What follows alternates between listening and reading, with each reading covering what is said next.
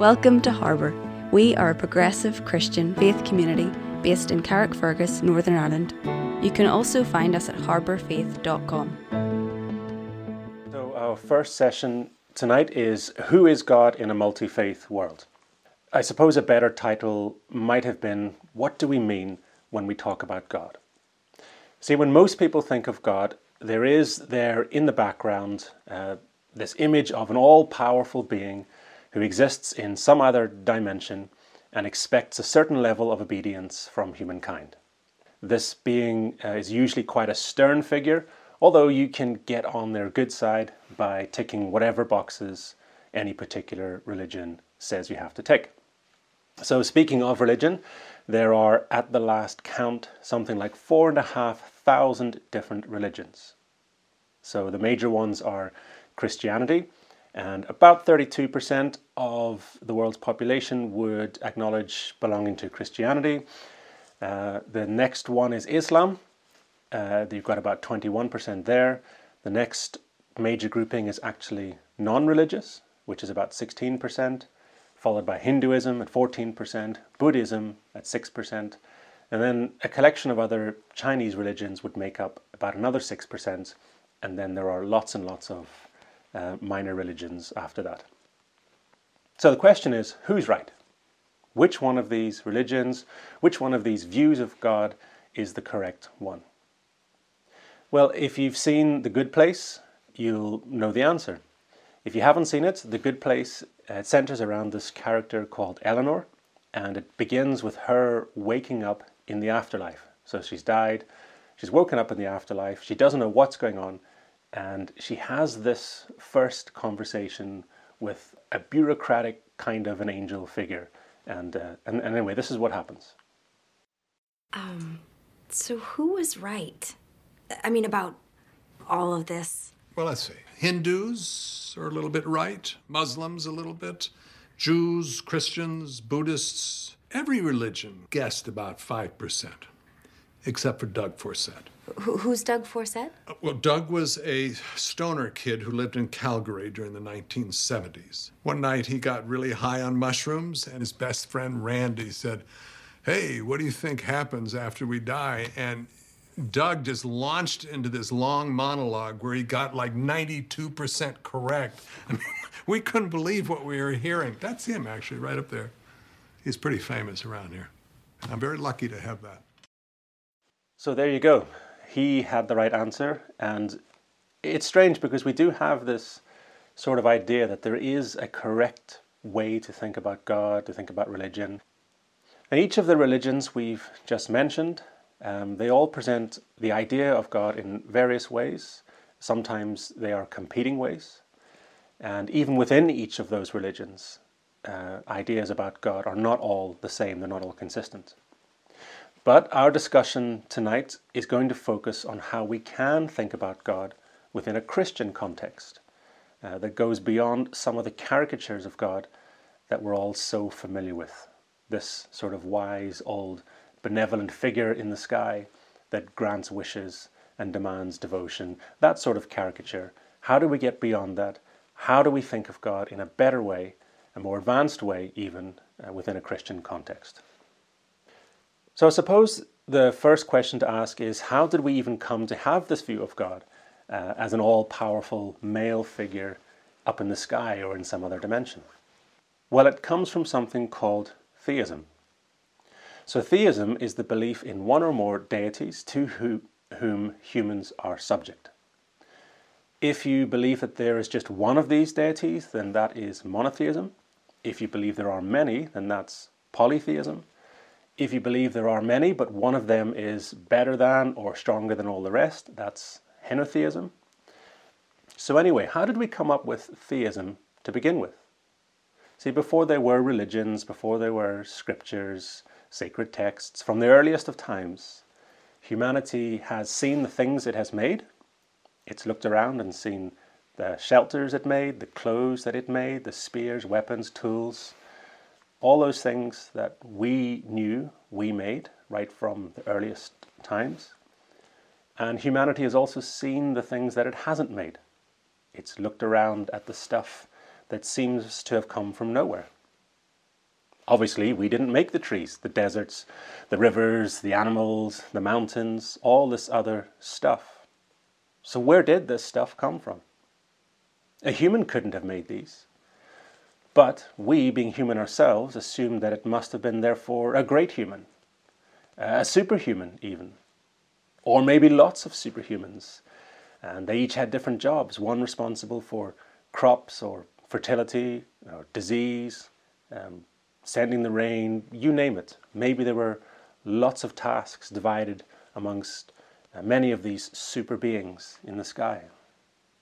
Speaking of the sky, since most of the stuff we didn't understand in early times occurred somewhere up there, this mysterious firmament above, from where water fell as rain and where these bright objects shone as stars and where this great orb of light just seemed to hover there, that must be where this great superhuman, this great super being, must be where they lived, or where those beings lived. So that's how we get theism in the sky. And of course, deference has always been paid towards the male of the species, right? Men usually put themselves in positions of power and authority. And so this great power figure in the sky was often thought of as male. Even today, if you ask someone to imagine a powerful authority figure, 9 times out of 10, they'll think of a male. And that's 2020. And so this usually male superhuman, super being figure in the sky took shape and gave birth to what we now call classical theism, which is a super being or many super beings up there in the sky or in another dimension. And really what we have there is just an amped up version of a king or an emperor, right? Those were the most supreme humans we could imagine with the most authority. So this super being in heaven or in the sky must be a king of kings or something even greater. So it's just an amped up version of authority and power. And so this otherness from where all this other stuff came was given human form by us. Superhuman form. And we essentially made the gods, or God, in our own image. Beings like us, just with enhanced size and superpowers. Now, when most people think about God today, their image is not really very far from the theistic one I've just described. Oh, we think we've done well because we've gotten rid of polytheism, right? We've gotten rid of the many gods. But all we really did was collect all those different roles into one supreme male being. And it's still theism. It's just monotheism now. So how can we do better? Well, firstly, it's important to remind ourselves, you may or may not have actually heard this, but the word God is not the name of the Christian deity. God is actually a placeholder word which stands in place of that which cannot be named.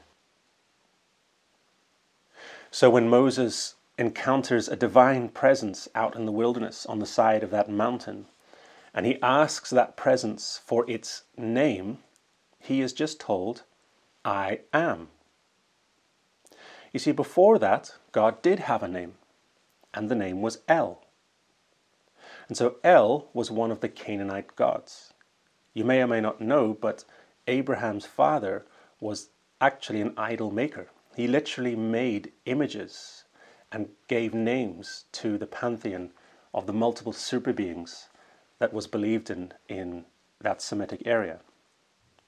And El was seen at the time by Abraham to be the supreme God and the one that led Abraham out from where he was into the new land. And that was how God was known. So Israel means to wrestle with God. El being God, and Israel to struggle or to wrestle with. So it's not surprising that when Moses is apprehended by a divine presence, remember this is many generations after Abraham, it's not surprising that when Moses finds this divine presence in the wilderness that he should ask, which one are you again? right? What's your name? Because the gods had names, right? They had images. And you needed to know which one you were dealing with. And Moses isn't quite sure. And then he gets the answer when he asks, what is your name? He is just told, I am, which is a non-name. Moses, it seemed, had not encountered a deity with a name. He had encountered unnameable ultimate reality itself. And so Moses was like, great, how do you spell that? Right? I know that sounds strange, but it's important to remember that in Hebrew, this ultimate reality stopped being called El and came to be known as YHWH. Right? That's how it's spelt. YHWH. So how do you pronounce that? Well, in English you can't, and so we put an A and an E in because we need vowels. We can't just pronounce a load of consonants. So we turned it into Yahweh, a name which we could pronounce. But that actually robs the original name of its intention, which was a word that couldn't be pronounced, couldn't really be said easily. In fact, it was actually meant to sound like breath. YH, WH,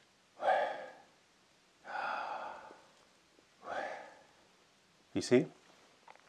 So unnameable reality doesn't want to be captured in a name that you can say or in an image that you can see.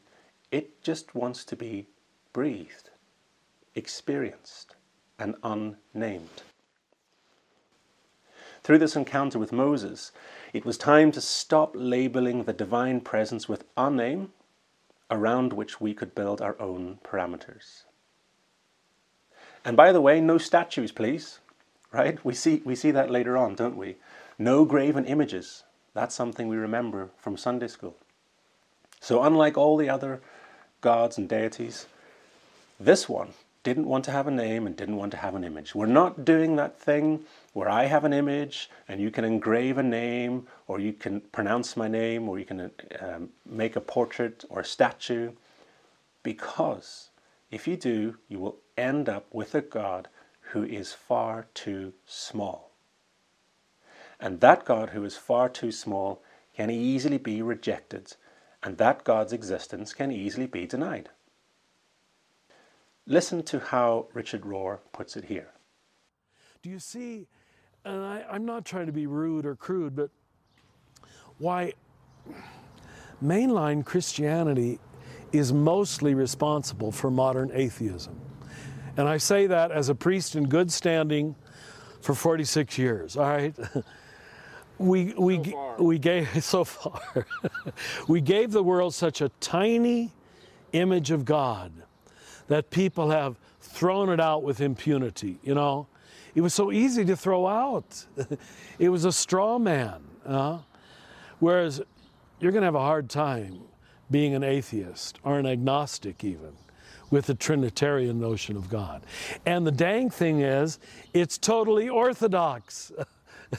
Everything I'm saying I can justify from Scripture, councils of the church, fathers of the church, saints and mystics, and the experience of prayerful people.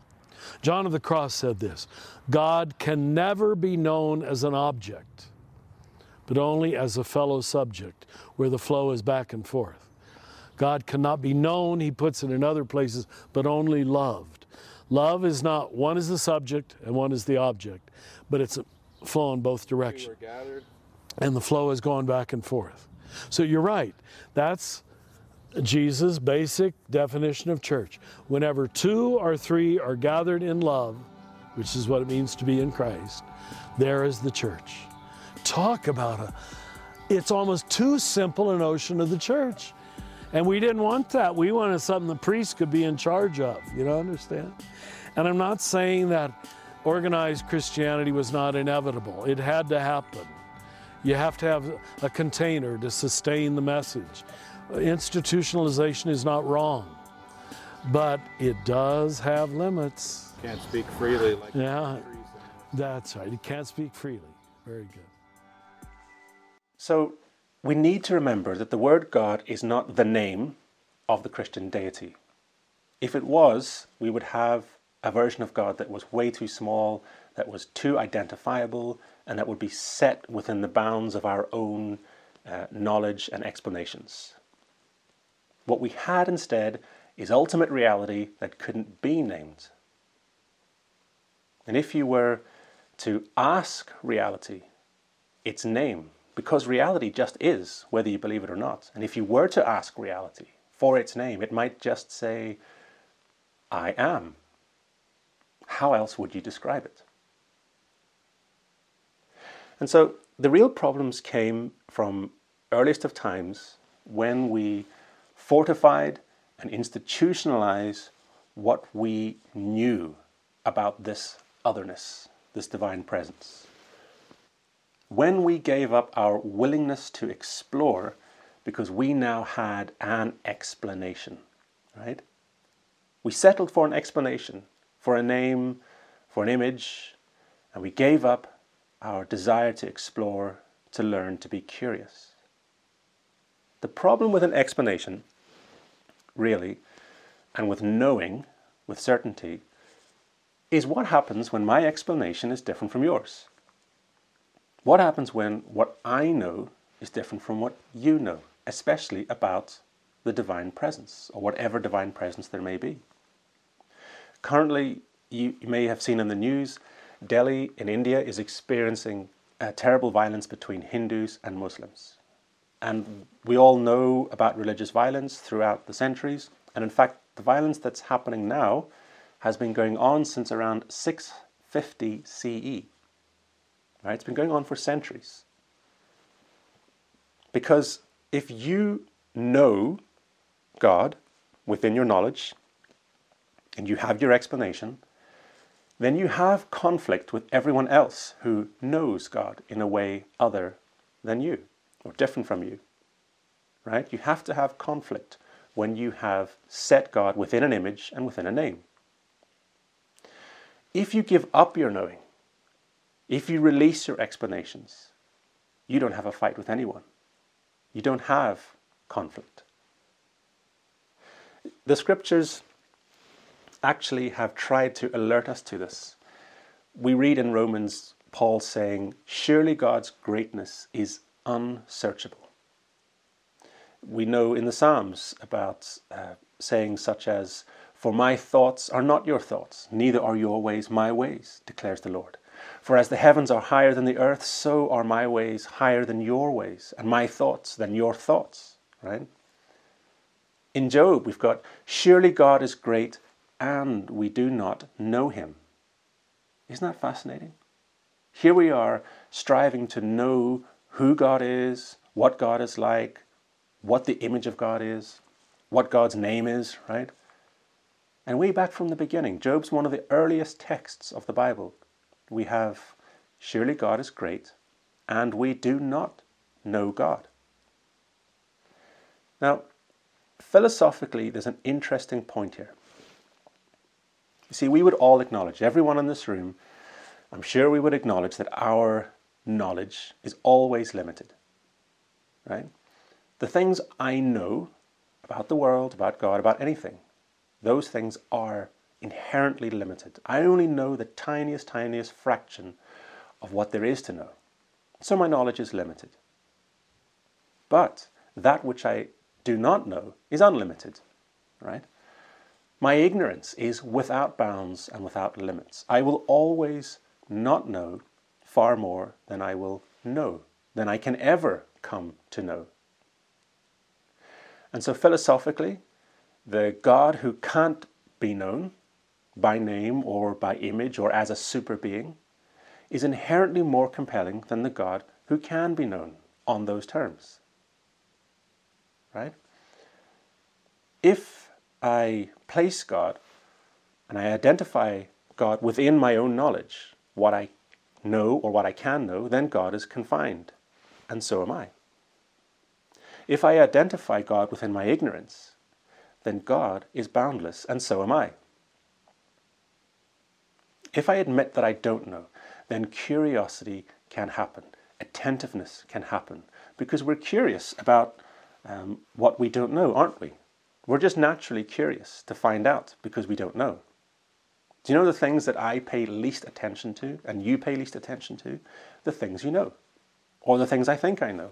When I see a rainbow, it doesn't fill me with curiosity and wonder about how is it formed? How does this magical set of colors appear? Well, because I know. Right? I did that lesson in geography or physics or whatever it was.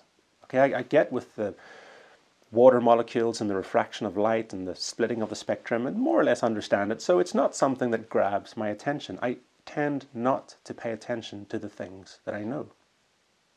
In fact, how often is the person that you pay the least amount of attention to your own husband or your wife? You see, after 10, 20, 30, 40 years, well, they aren't a mystery to you anymore, are they? Well, because you know them, you know their habits, you know their likes and dislikes. You've had the same conversations over and over, so that person becomes confined to your knowledge, and you tend, it's very easy to, simply not pay attention to them.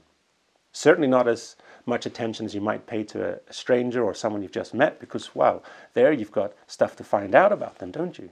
You can learn about them. So again, if we identify God within our knowledge, what we know or what we can know, then God is confined, and so are we. And if we identify God within our ignorance, that which we don't know, then God is boundless, and so are we.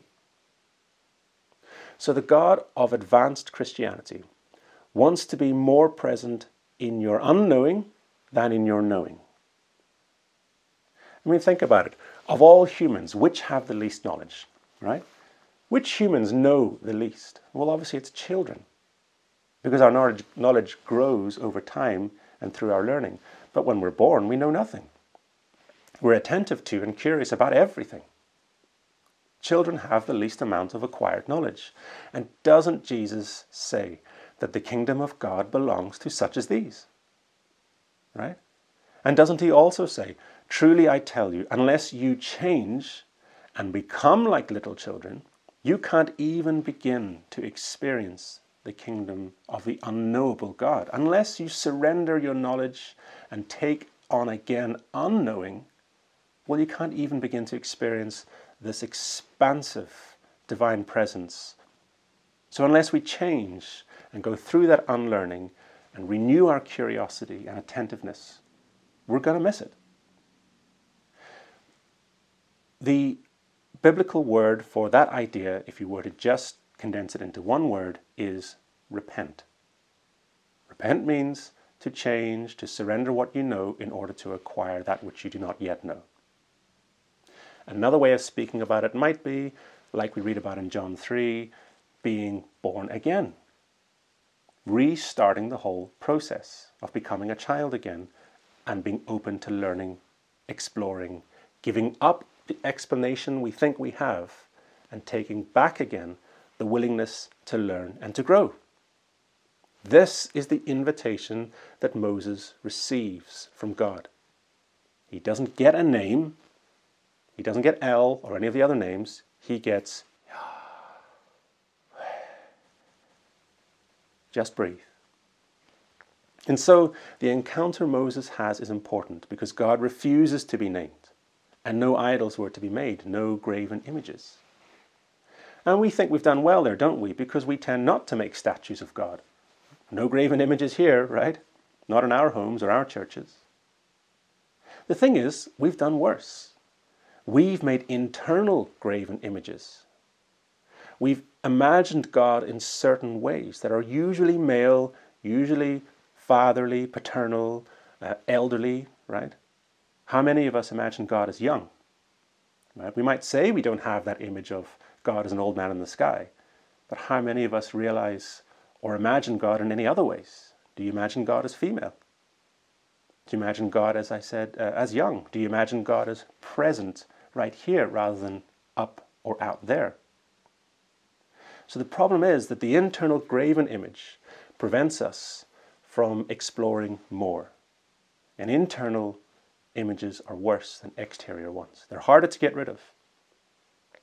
And if we're honest, we have to admit that our ideas about God have been fashioned in the graven image of a patriarchal, ancient Near East king.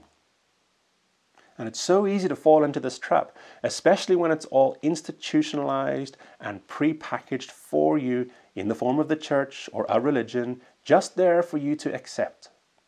You just put your hand up and say, yep, I want to belong. And we say, yep, here you go. This is what you're supposed to believe. And you get handed the graven image along with everyone else. And so how do we get out of this trap?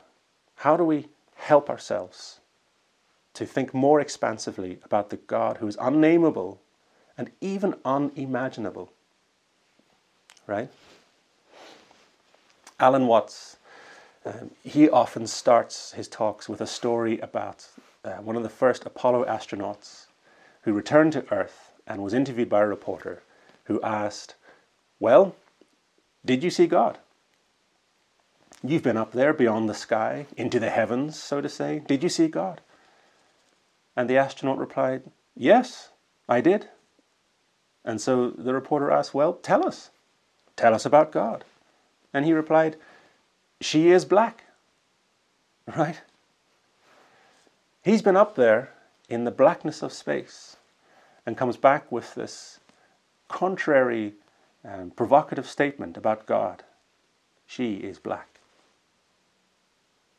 Now, obviously, God is not just a white male or just a black female or just in the sky. God is all those things and more. But it is the more that we so often miss out on. Right? The psalm that says, trust in the Lord with all of your heart and lean not on your own understanding, doesn't mean just believe what the pastor says about God and stick to that image. It means don't reduce God to simply that which you can understand. The problem is we've all done that. We have reduced God to that which we understand. And the only way to help us out of that rut, right, to help us out of that furrow we've got ourselves in, is to begin to imagine God in other ways. So, she is black. I'll sometimes talk about God as she or as mother, and it's not just because I'm trying to be politically correct and all woke and sound all progressive. It's to alert us to the reality that there is more. We need to be provoked. And unless we explore other ways of thinking about God, we will be stuck with the one we were handed. And so yes, God is female. Yes, God is black. Yes, God is young. Yes, God is beyond creation. And yes, God is within creation. Here's something to think about. And again, this is something Alan Watts talks about. If I showed you a sketch of Michelangelo's David or a sketch of a butterfly or anything on a page, you might say, well, that's a wonderful image. And you would admire the image. But what you wouldn't see or pay attention to is the page behind the image. The page of the image is actually drawn on. And the strange thing is that the page is actually the substantive part, right? It stands below. Substantive, sub, below, stantive, stands. You see, we tend to pay attention to the things which are within the field of vision, things that are on the page and that we can name and describe. We attend to things that we are conscious of, rather than that from which consciousness itself springs, the actual substance of being itself. That which stands below, the substantive part, is what we miss. We can't even really begin even to think about consciousness because consciousness itself is the thing we use to think with. Right? It's like trying to see your own eyes. The thing you can't see is absolutely necessary for seeing everything. It's the substantive part. And yet we can't even really begin to get our heads around it.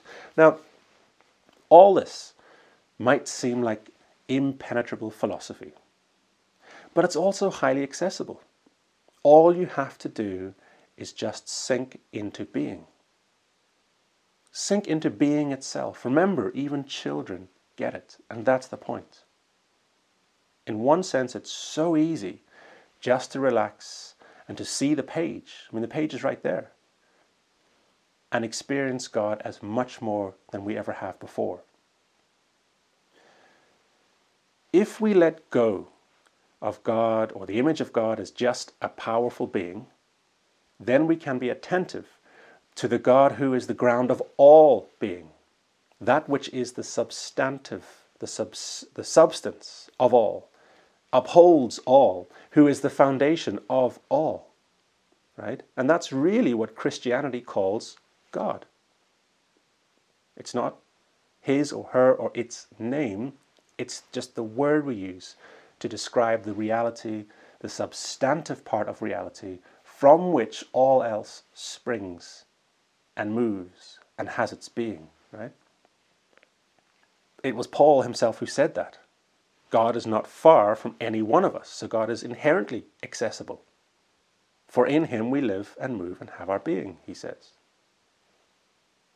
Paul is here not so much talking about a super being, but the ground of all being itself. You see, it is absolutely possible to be Christian and believe in God without being theistic about God. And that's the main point I'm trying to make here. You can believe in God, and I would suggest you should and probably do believe in God, actually, if you're honest, without being theistic in the sense of God is a powerful figure out there in the sky or in some other dimension. See, while we have continued to look up to the sky for a small, nameable God, ultimate reality, being itself, is speaking to Moses and says, the ground on which you stand is holy. Right? Don't look up. Look down at the ground and take off your sandals. Stop insulating yourself from the ground of all being, for it is holy. And why is the ground on which Moses was standing holy? Because all ground is holy. The earth is the Lord's and everything in it. Since the land itself is an expression of God, is the substantive part of God. So Moses encounters ultimate reality, and the first thing he needs to do is get rid of the graven images, lose the names and the labels, and sink into being. Take away the insulation, feel the ground beneath the bare skin of your feet, and stand on a new foundation. This is what we now call God. So, which religion is right? Right? Like we said at the start, there's all different ways of talking about God. Well, insofar as by religion we mean an institutional set of theistic beliefs and practices, whether that's monotheism or polytheism, all of them are insufficient. But Christianity does point to a far larger, more mysterious and more wonderful God than we ever realized. And it has done for a long time. Far too many people have given up on discovering God, and they've made do with religion instead. They've said, we now know, and this is our knowing and our explanation, and your knowing and your explanation must be wrong, because we can't both be right. Either you shouldn't exist or I shouldn't exist, and so we have conflict, right? That's what happens when you have a defined explanation, an image, a name. But God is not like Apollos or Zeus or Marduk or any of those names. God isn't a name at all. It's just a way of speaking about the unsearchable, unnameable, unimaginable ultimate reality that suspends and underpins everything. And only after we drop our graven images of God, and we have to admit many of these images were handed to us by our own religion, through our own culture. And only after we drop these graven images can we come into the presence of the God who has no image. And the way forward is love. This is how we get there, because in Christianity, God is love. Love renews and love respects. Think about that word, respect. Richard Rohr again points out that to respect means to look again. Spect has to do with seeing, so we have spectator, spectacle, spectrogram, it's all to do with seeing, and re means again. So respect, look again. And you see why that's important? Because unless we're willing to look again, to give up our explanations, we can't experience renewal. And so love renews, it respects. It looks at our husband or wife or life partner and says, yes, I've known you 20, 30, 40 years. I have my explanations of who you are and all that, but I'm going to drop that today and look at you new today. I'm going to respect you and therefore allow you to be recreated in my image, in the way I see you. Love respects. And we can respect creation. We can look again at the trees, the animals, the mountains, the rivers, and having not seen God in them before, now we can begin to see God because we love. We live in love. We respect. We see anew. The opposite is also true. When we say we know God and we have God summed up, then we disrespect God. We refuse to look again. And we're left with a diminished version of God that leaves no room for love, really. And yet it's our own scriptures that tell us, they who live in love live in God. So to fully experience what Paul's talking about, the God who is ultimate reality itself, and not a man or a woman or a superhuman at all, but ultimate reality itself, that God, in order to be in that God and to live and move and have our being in that God, we need to live in love. And that's the invitation to renewal itself.